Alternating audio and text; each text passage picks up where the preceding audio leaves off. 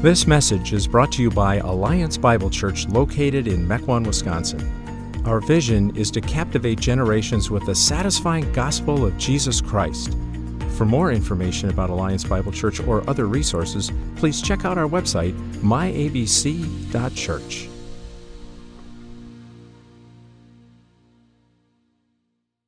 The scripture reading for today is John 4, 1 through 26. Now Jesus learned that the Pharisees had heard that he was gaining and baptizing more disciples than John. Although in fact it was not Jesus who baptized, but his disciples. So he left Judea and went back once more to Galilee. Now he had to go through Samaria. So he came to a town in Samaria called Sychar, near the plot of ground Jacob had given to his son Joseph. Jacob's well was there, and Jesus, tired as he was from the journey, sat down by the well. It was about noon. When a Samaritan woman came to draw water, Jesus said to her, "Will you give me a drink?" His disciples had gone into town to buy food. The Samaritan woman said to him, "You are a Jew, and I am a Samaritan woman. How can you ask me for a drink?" For Jews do not associate with Samaritans. Jesus answered her, "If you knew the gift of God and who it is that asks you for a drink, you would have asked him, and he would have given you living water." "Sir," the woman said, "you have nothing to draw with, and the well is deep. Where can you get this living water? Are you greater than our father Jacob, who gave us the well and drank from it himself, as did also his sons and his livestock?" Jesus answered, "Everyone who drinks this water will be thirsty again. But whoever drinks the water I give them will never thirst. Indeed, the water I give them will become in them a spring of water, welling up in eternal life." The woman said to him, "Sir, give me this water so that I won't get thirsty and have to keep coming here to draw water." He told her, "Go call your husband and come back." "I have no husband," she replied. Jesus said to her, "You are right when you say you have no husband. The fact is, you have had 5 husbands, and the man you now have is not your husband.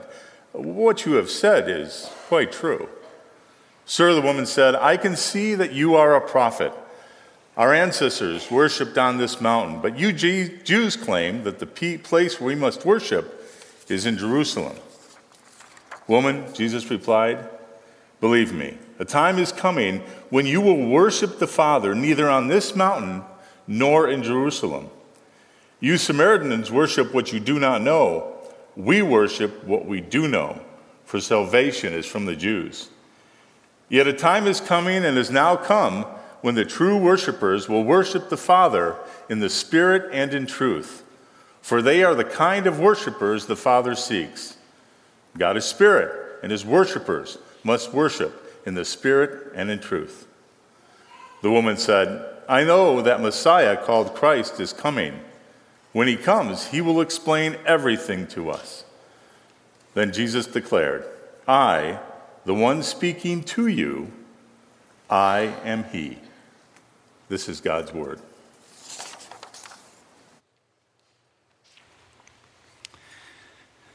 In the fall of 2017, we started a journey through the Bible in Genesis, and we've been saying that everybody who comes to the doors on a Sunday morning from the age of 2 on up is in the same story, the same passage each week. They're looking at this in the kids area, they're looking at this with the junior high, senior high students, and so we are taking what could be about a 4-year trip through the forest.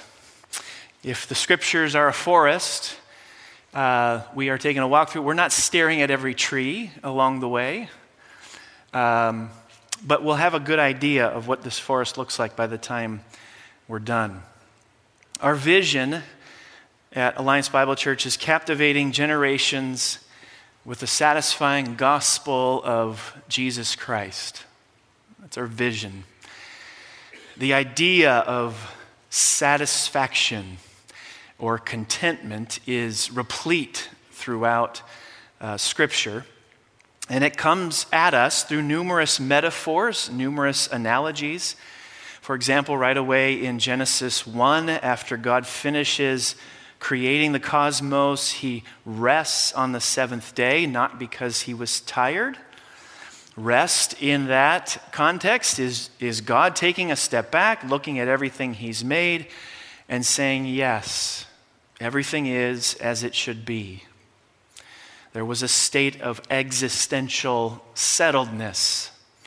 Everything as it should be-ness.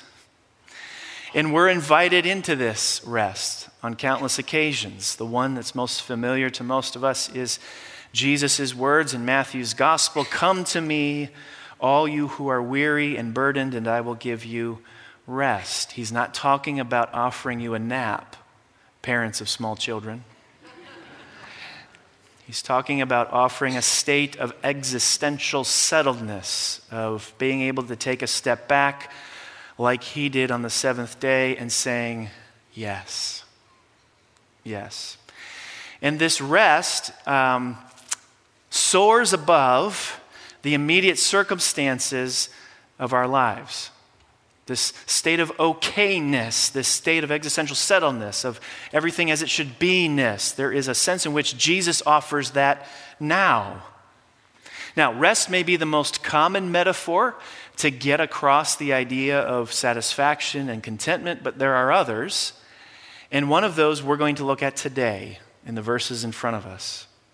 Jesus uses the metaphors of thirst and water to show us the gospel is satisfying. So I'm going to take a walk through these verses, mention a few things, and then we're going to conclude with 3 reflections.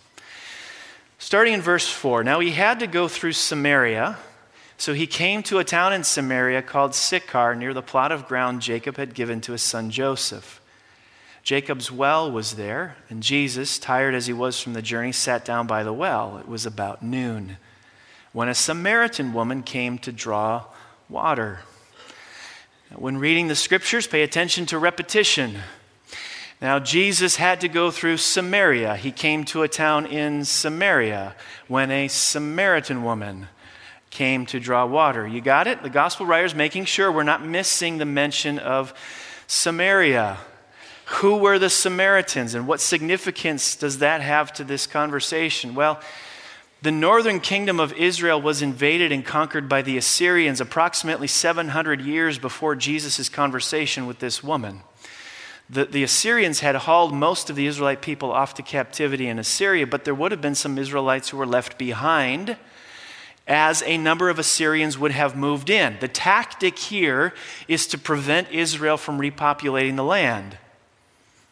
So the Assyrians would have mixed with the people of Israel, essentially breeding them out of existence.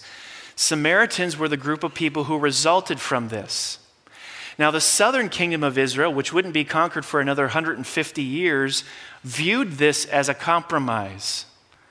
They viewed this as a compromise. So over the years, the Jewish people and the Samaritans developed an intense disdain and even hatred for one another. Samaritans were a biracial people. Their religion was different. Their culture was different.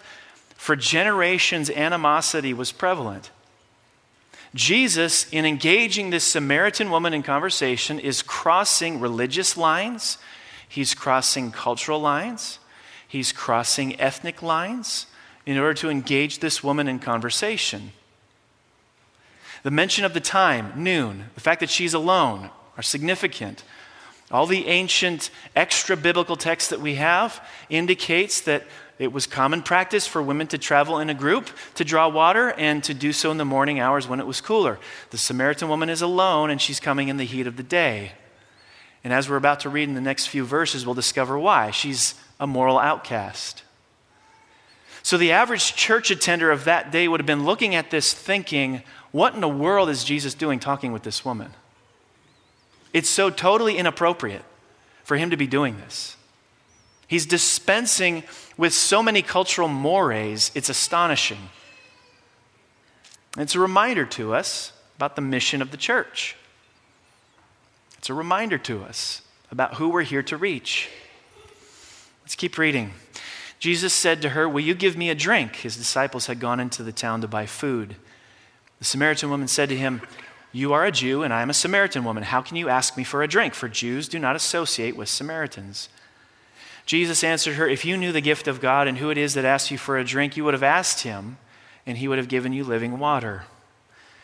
Now, in verse 7, Jesus is asking for a drink of H2O. But in these verses, he pivots the conversation. His reference to living water is not some supercharged reverse osmosis H2O. Throughout John's gospel, food and drink are referred to frequently as metaphors and analogies for spiritual matters. And this reference to living water is no different. Okay? Let's keep reading. Verse 11. "Sir," the woman said, "you have nothing to draw with, and the well is deep. Where can you get this living water? Are you greater than our father Jacob, who gave us the well and drank from it himself, as did also his sons and his livestock?" Jesus answered, "Everyone who drinks this water will be thirsty again, but whoever drinks the water I give them will never thirst. Indeed, the water I give them will become in them a spring of water welling up to eternal life." So Jesus here defines at least the first part of what he means by living water, eternal life. Now just notice for a moment that the source of living water is just one: Jesus. Jesus is the one who possesses living water. He's the one who gives living water. It can't be found anywhere else.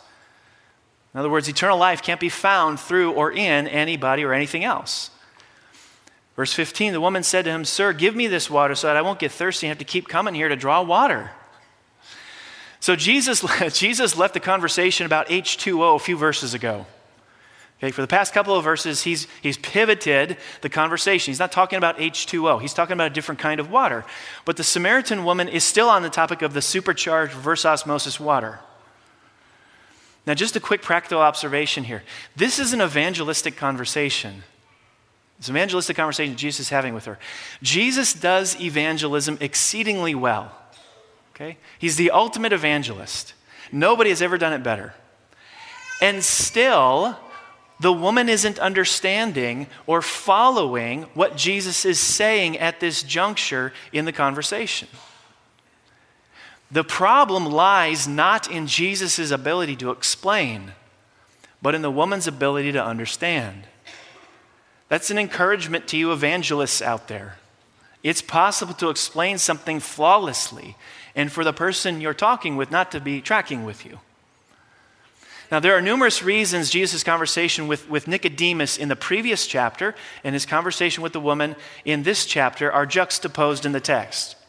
They're lined up side by side. You'll recall that when we looked at Jesus' discussion on the new birth with Nicodemus, one of the things the new birth does is it causes you to see things you didn't see before. It causes you to understand things you've heard in the past but didn't make sense. Many people don't understand the gospel or living water, not because the gospel's absent or the explanation isn't clear, but because they don't have eyes to see or ears to hear. The new birth causes people to see for the first time. So far, this is what's missing in the woman's life. And it's the reason she's not following Jesus' discussion about living water. Verse 16, he told her, "Go call your husband and come back." What's happening now? What's Jesus doing? Is he thinking, "Oh, my sweet darling, you're not following me, so let's talk about something else"? No, he's not. Jesus is again demonstrating what a brilliant conversationalist he is. He's pivoting the conversation a second time. He started with literal water, pivoted to living water. Now he's pivoting from living water to this deal with her husband. Okay? Brilliant conversationalist. The topic is still the same. The topic is still about living water. Just because she's not following the whole living water conversation doesn't mean he throws in the towel. Here's what he's doing. He's actually giving her another handle to hold on to as he tries to get her to grasp what he's talking about. So he pivots the conversation. Okay, you're not understanding the water stuff, so I'm going to talk about a related topic that will help you get there. Go call your husband and come back. Verse 17, "I have no husband," she replied. Jesus said to her, "You're right when you say you have no husband. The fact is you've had 5 husbands, and the man you now have is not your husband. What you have said is quite true." She's been married 5 times, and she's now intimate with a man she's not married to. Now, what is Jesus doing? Conversation is still about water. It's still about thirst. But here Jesus is giving a second facet to living water, the water that he offers. The first time around, Jesus links living water with eternal life. But here he builds on thirst and water, and he's getting her to see she's thirsty. Her romantic relationships demonstrate she's been drinking lots of metaphorical water, but she's still thirsty. Now, there's something else to notice here. Jesus is connecting her physical thirst with spiritual thirst. He's connecting her physical sin problems with spiritual problems, which is very interesting because what we walk away with, and actually what the Apostle Paul especially builds on, is that behind all physical sins are spiritual forces. Behind all flesh and blood sins are spiritual forces. And the way in which Jesus guides the conversation shows us that the solution to the physical sin, the flesh and blood sin, starts spiritually. Just as a side note, men, I'm going to be talking about that topic at my breakout session next week at No Regrets. Flesh and blood evil and spiritual forces. We're going to look at spiritual warfare. Verse 19, "Sir," the woman said, "I can see that you're a prophet. Our ancestors worshipped on this mountain, but you Jews claim that the place where we must worship is in Jerusalem." Okay, so Jesus brought up some sensitive information about her past. Is she trying to change the subject to avoid having to talk about that embarrassing aspect to her life? I don't think that's what's happening here because there's no indication in the text itself that suggests that's her motivation. To do that would be a bit anachronistic. That is, just because that's how we would handle it in 21st century America doesn't mean that's how this woman would handle it in the first century ancient Near East. There's a more natural reading. The more natural reading is to say that her words in verses 19 and 20 are a response to Jesus bringing up her sexual past. So to respond to the thirst-related topic Jesus brought up, her sexual past, she responds by talking about the mechanics of religious practice. Oh, you know about that part of my life. Well, what should I do? Why don't we talk about this as a way to address it? The mechanics of external religious practice. Verse 21, "Woman," Jesus replied, "believe me, a time is coming when you will worship the Father neither on this mountain nor in Jerusalem. You Samaritans worship what you do not know. We worship what we do know, for salvation is from the Jews. Yet a time is coming and has now come when the true worshipers will worship the Father in the Spirit and in truth, for they are the kind of worshipers the Father seeks. God is Spirit, and his worshipers must worship in the Spirit and in truth." The woman said, "I know that Messiah, called Christ, is coming. When he comes, he'll explain everything to us." And then Jesus declared, "I, the one speaking to you, I am he." So Jesus, being the brilliant conversationalist that he is, never returns to the topic of her sexual past. But he's not been knocked off topic. He's still talking about the issue of thirst and living water. And to do that, he pivots again on her related topic of religious practice. So she's brought up the mechanics of external religious observance, and in a sense, Jesus says, "Oh, you want to talk about worship? Wonderful, because that's precisely the issue here. Your spiritual thirst, which is fueling your addiction to romance, is ultimately a worship problem." And he goes on to address that. So here's what I want to do. I want to look at 3 observations that this text makes about spiritual thirst. Okay, here they are. Here's what we'll look at. What it is, how not to quench it, and how to quench it. What it is, what spiritual thirst is, how not to quench it, and how to quench it. Now, the experience of thirst, the metaphor of thirst, tells you everything you really need to know about it. Have you ever truly been thirsty? In the Western world, we don't typically experience this a whole lot. The closest thing I ever experienced to it was playing hoops in high school. I wouldn't drink water during basketball practice because all my teammates were over in the corner puking because we were run so hard. So I said, you know what? I'll wait. I'll just wait. So practice comes, you run hard, and it's over 2.5 hours later, and you go drink, and wow. I mean, that's the closest thing I've experienced to thirst. Thirst, though, isn't really an acutely painful experience like breaking a bone or spraining a joint. But thirst can, for a long time, exist underneath the surface of your routines, gnawing at you, wearing at you. You can live with it for a while without doing anything about it, but eventually you come to a breaking point and you spring into action.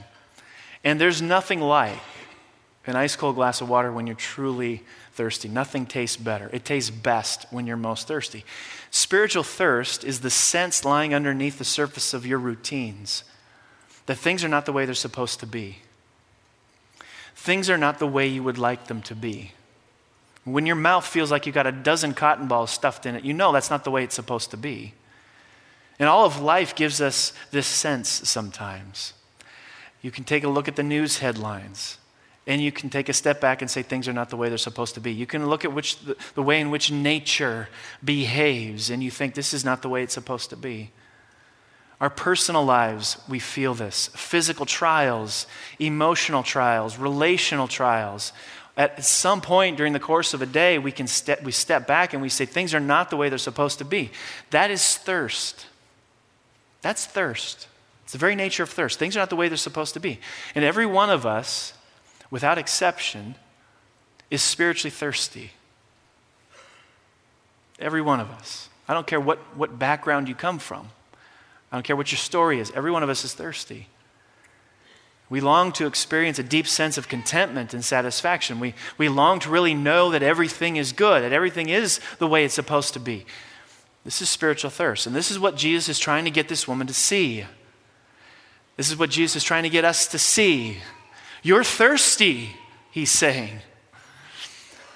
So how ought we not to quench this?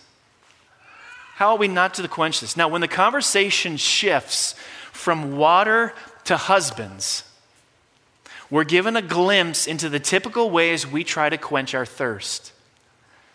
How does she try to quench her thirst? Through intimate, romantic relationships with men. This is an example of how people have been trying to satisfy their thirst almost since the beginning of time. If only I had a romantic partner, then my life would have meaning. And the paradigm for this kind of thing was established in the Garden of Eden when this conversation ensued between the serpent and Eve. Hey, Eve, why aren't you eating from that tree over there? Oh, well, God said we're not supposed to. He said we could eat from any tree, but we're not supposed to eat from that one because a lot of bad stuff's going to happen if we do. Now, Eve, you know that's not true. You know, by limiting your options, do you really think God is looking out for you? Do you really think he's got your best in mind? You know what I think, Eve? I think that if you eat from that tree, you'll become so much more than you are now. You'll become even better than you are now. So the seed of discontent is planted in Eve's mind. She looks at that tree over there and she thinks, boy, if only I had that. If only I had that, then my life would have meaning. Then I could be content. Then I'd be satisfied. And this is something we relive every day in our lives. This is what the woman is going through. If only I had a romantic relationship with a man, then I could be content.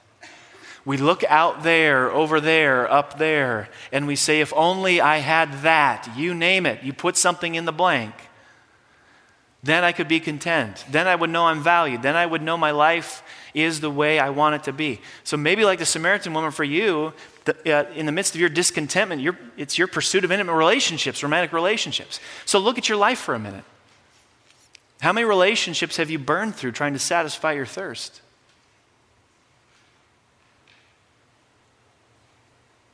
Maybe in the midst of your dissatisfaction, it's the pursuit of career. If only I got to this place in my career, then I could be content. You're thirsty and you're trying to quench your thirst, but you're doing it in the wrong way. Maybe it's human approval. You think to yourself, if only these people in my life would like me, if only I could receive enough compliments, respect, or attention, then I would know my life has meaning. I want to give you an eloquent contemporary expression of what Jesus is saying. Nobody put this better than the American writer David Foster Wallace. Nobody put this better than he did. He got to the top of his profession. He was an award-winning, best-selling postmodern novelist. He was known around the world for his boundary-pushing storytelling. He once wrote a single sentence that was more than 1,000 words long. Yeah, you know you've gotten somewhere when you can pull that off. A few years before the end of his life, he gave a now famous commencement speech at Kenyon College. And this is a lengthy quote, but it's worth quoting. This is what he told the graduating class. Everybody worships. The only choice we get is what to worship. And the compelling reason for maybe choosing some sort of God to worship is pretty much anything else you worship will eat you alive. If you worship money and things, if they are what you tap real meaning in life, then you will never have enough. Never feel you have enough. It's the truth. Worship your own body and beauty and sexual allure, and you will always feel ugly. And when time and age start showing, you will die a million deaths before your loved ones finally plant you. Worship power, and you will end up feeling weak and afraid, and you will need ever more power over others to numb you to your own fear. Worship your intellect, being seen as smart. You will end up feeling stupid, a fraud, always on the verge of being found out. Look, the insidious thing about these forms of worship is not that they are evil or sinful. It is that they're unconscious. They are default settings. What is so striking about this, Wallace was not a religious person at all. But he understood that everyone worships. Everyone worships. Everyone trusts in something for their salvation. Everyone bases their lives on something that requires faith. A couple of years after giving that speech, Wallace killed himself. And this non-religious man's parting words to us are haunting. He said, "Something will eat you alive." This is what happened with Adam and Eve. They got the very thing they thought they needed to become what they wanted to be. But in the end, realized it only made them much worse than they were before. The majority of options out there we think will give us peace and rest end up making us thirstier than we were before. And they might even be good things. But we're asking them to play a role they were never intended to play. If you think that a deep sense of contentment can be found apart from Christ, you know what that's like? Instead of drinking an ice cold glass of water on a hot, humid day, it's like pouring salt down your throat. Not only does it not quench your thirst, it makes you worse than you were before. So how do we quench it? How do you quench it? You have a thirst to have a deep sense of peace and rest and contentment. And we go to great lengths to try to get that. But we end up disappointed. So how do you truly find that sense of okayness? As I mentioned earlier, I don't think she's trying to change the subject. I think she's continuing with the topic at hand. Instead of addressing her thirst issues through romantic relationships, she turns to the mechanics of external religious practice. In other words, she's saying, I know men aren't the answer, so maybe, Jesus, you could help me sort out my religious practice as the route to take.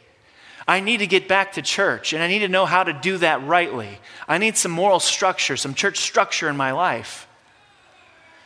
Jesus says, right topic, wrong approach. He essentially says to her, your attempts to satisfy your thirst with men are worship issues. Our thirst issues are worship issues. Listen, your if-onlys are worship issues. Your if onlys are worship issues. If only so-and-so would win the election, then I could have peace of mind. It's a worship issue. If only I could land that promotion at work, then I would feel validated. That's a worship issue. If only these circumstances in my life would change, then I could be content. It's a worship issue.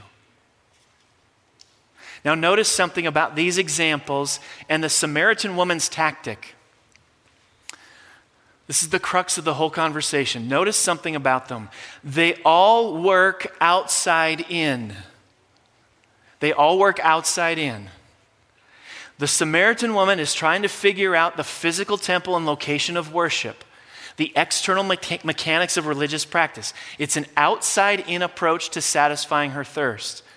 The victory of your favorite political candidate is an outside-in attempt to satisfy thirst. Landing a promotion at work is an outside-in attempt to satisfy thirst. An external change of circumstances is an outside-in attempt to satisfy thirst. Jesus says he's living water. Water satisfies thirst inside out. If you're dying of thirst, going for a swim is not going to help you. It has to get inside you before it can do anything to satisfy your thirst. Jesus has to get inside you before your thirst can be quenched. How does he do that? Verse 23. Yet a time is coming and has now come when the true worshipers will worship the Father in the Spirit and in truth, for they are the kind of worshipers the Father seeks. Jesus' reference to the word time is literally the word hour. As I mentioned a couple of weeks ago, in John's gospel, the word hour is always a reference to the death of Christ. Jesus is saying, thirst-satisfying worship happens as a result of my death. My death makes it possible for me to get inside you through the Spirit. My death makes it possible for your body to become my dwelling place, which is the place of ultimate rest. Unless you're worshiping me, unless I'm the center of your life, unless you're trying to get your spiritual thirst quenched through me and not through these other things, unless you see that the solution must come from inside rather than just pass outside, then whatever you worship will abandon you in the end. I need to get inside you.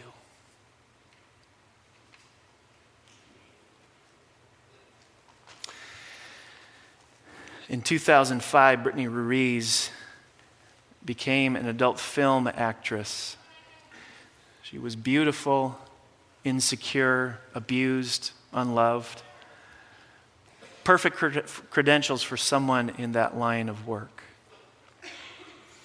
She started at 18 years of age. She hit the ground running in search of the love she had lacked her entire life. She worked as many as 60 consecutive days, starring in more than 275 films over 7 years, winning a number of awards and receiving a mountain of accolades. Producers coveted her, men worshiped her. She was not only loved, she had fans. Life was good, right? No. Like most stars in that industry, Ruiz became depressed. In her words, she turned into, quote, an emotionless rubber Barbie doll, end quote. To cope with it, she self-medicated with alcohol, cocaine, heroin. She cut her wrists. She tried suicide multiple times. She wanted out of the film world, but like many in the industry, had no idea how to leave. Until November 2012. In the midst of an emotional breakdown, Ruiz met some members from XXX Church at a convention in New Jersey. And the church pleaded with her to choose Jesus over her film career. The penny dropped. Her heart melted. She spit out the salt water of human love and found divine love in Jesus. For the first time in her life, she said, "I'm free." In an interview with a British newspaper, she stated, quote, "I never found love in my life and was looking for it in all the wrong places." Do you hear it? If only, if only, if only. I was looking for it in all the wrong places. She said, "I finally found the unconditional love of God, and I will never go back." Living water was Ruiz's only hope for freedom from the industry that held her captive. And in it, she found healing. She found love. She found a home. Will you find that today? Let's pray.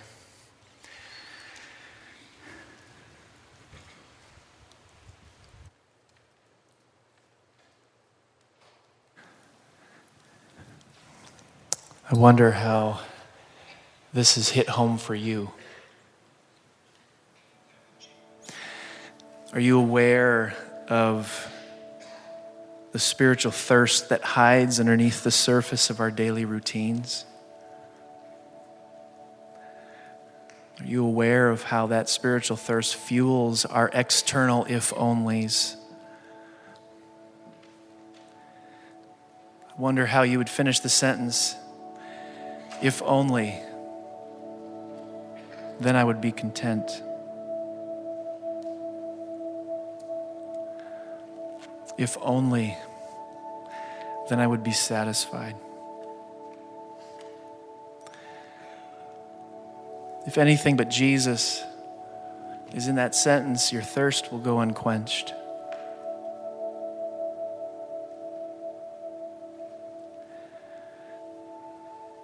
So let's take some time now. Examine the thirst that lies underneath the surface of your daily and weekly routines. Look at your life. Identify the places where you're saying, "If only I had that, then I could be content." Identify it. Jesus is asking you to leave that behind and come to Him, the source of living water. And maybe that's something you need to do today.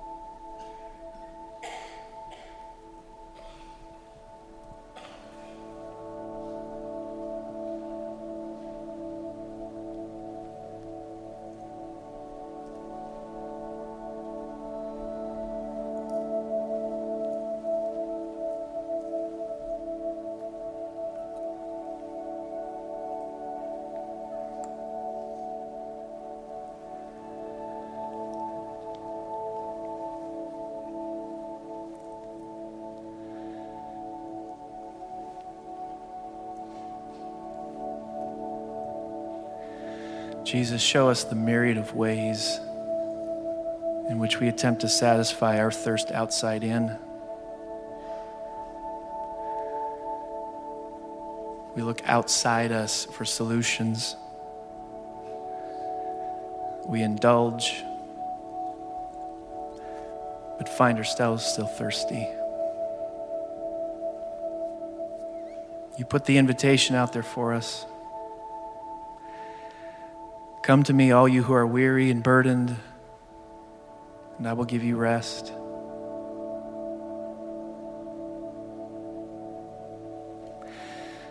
Jesus, show us what you've done to become the epicenter of our existence. Help us, Jesus, to make you the center of our lives.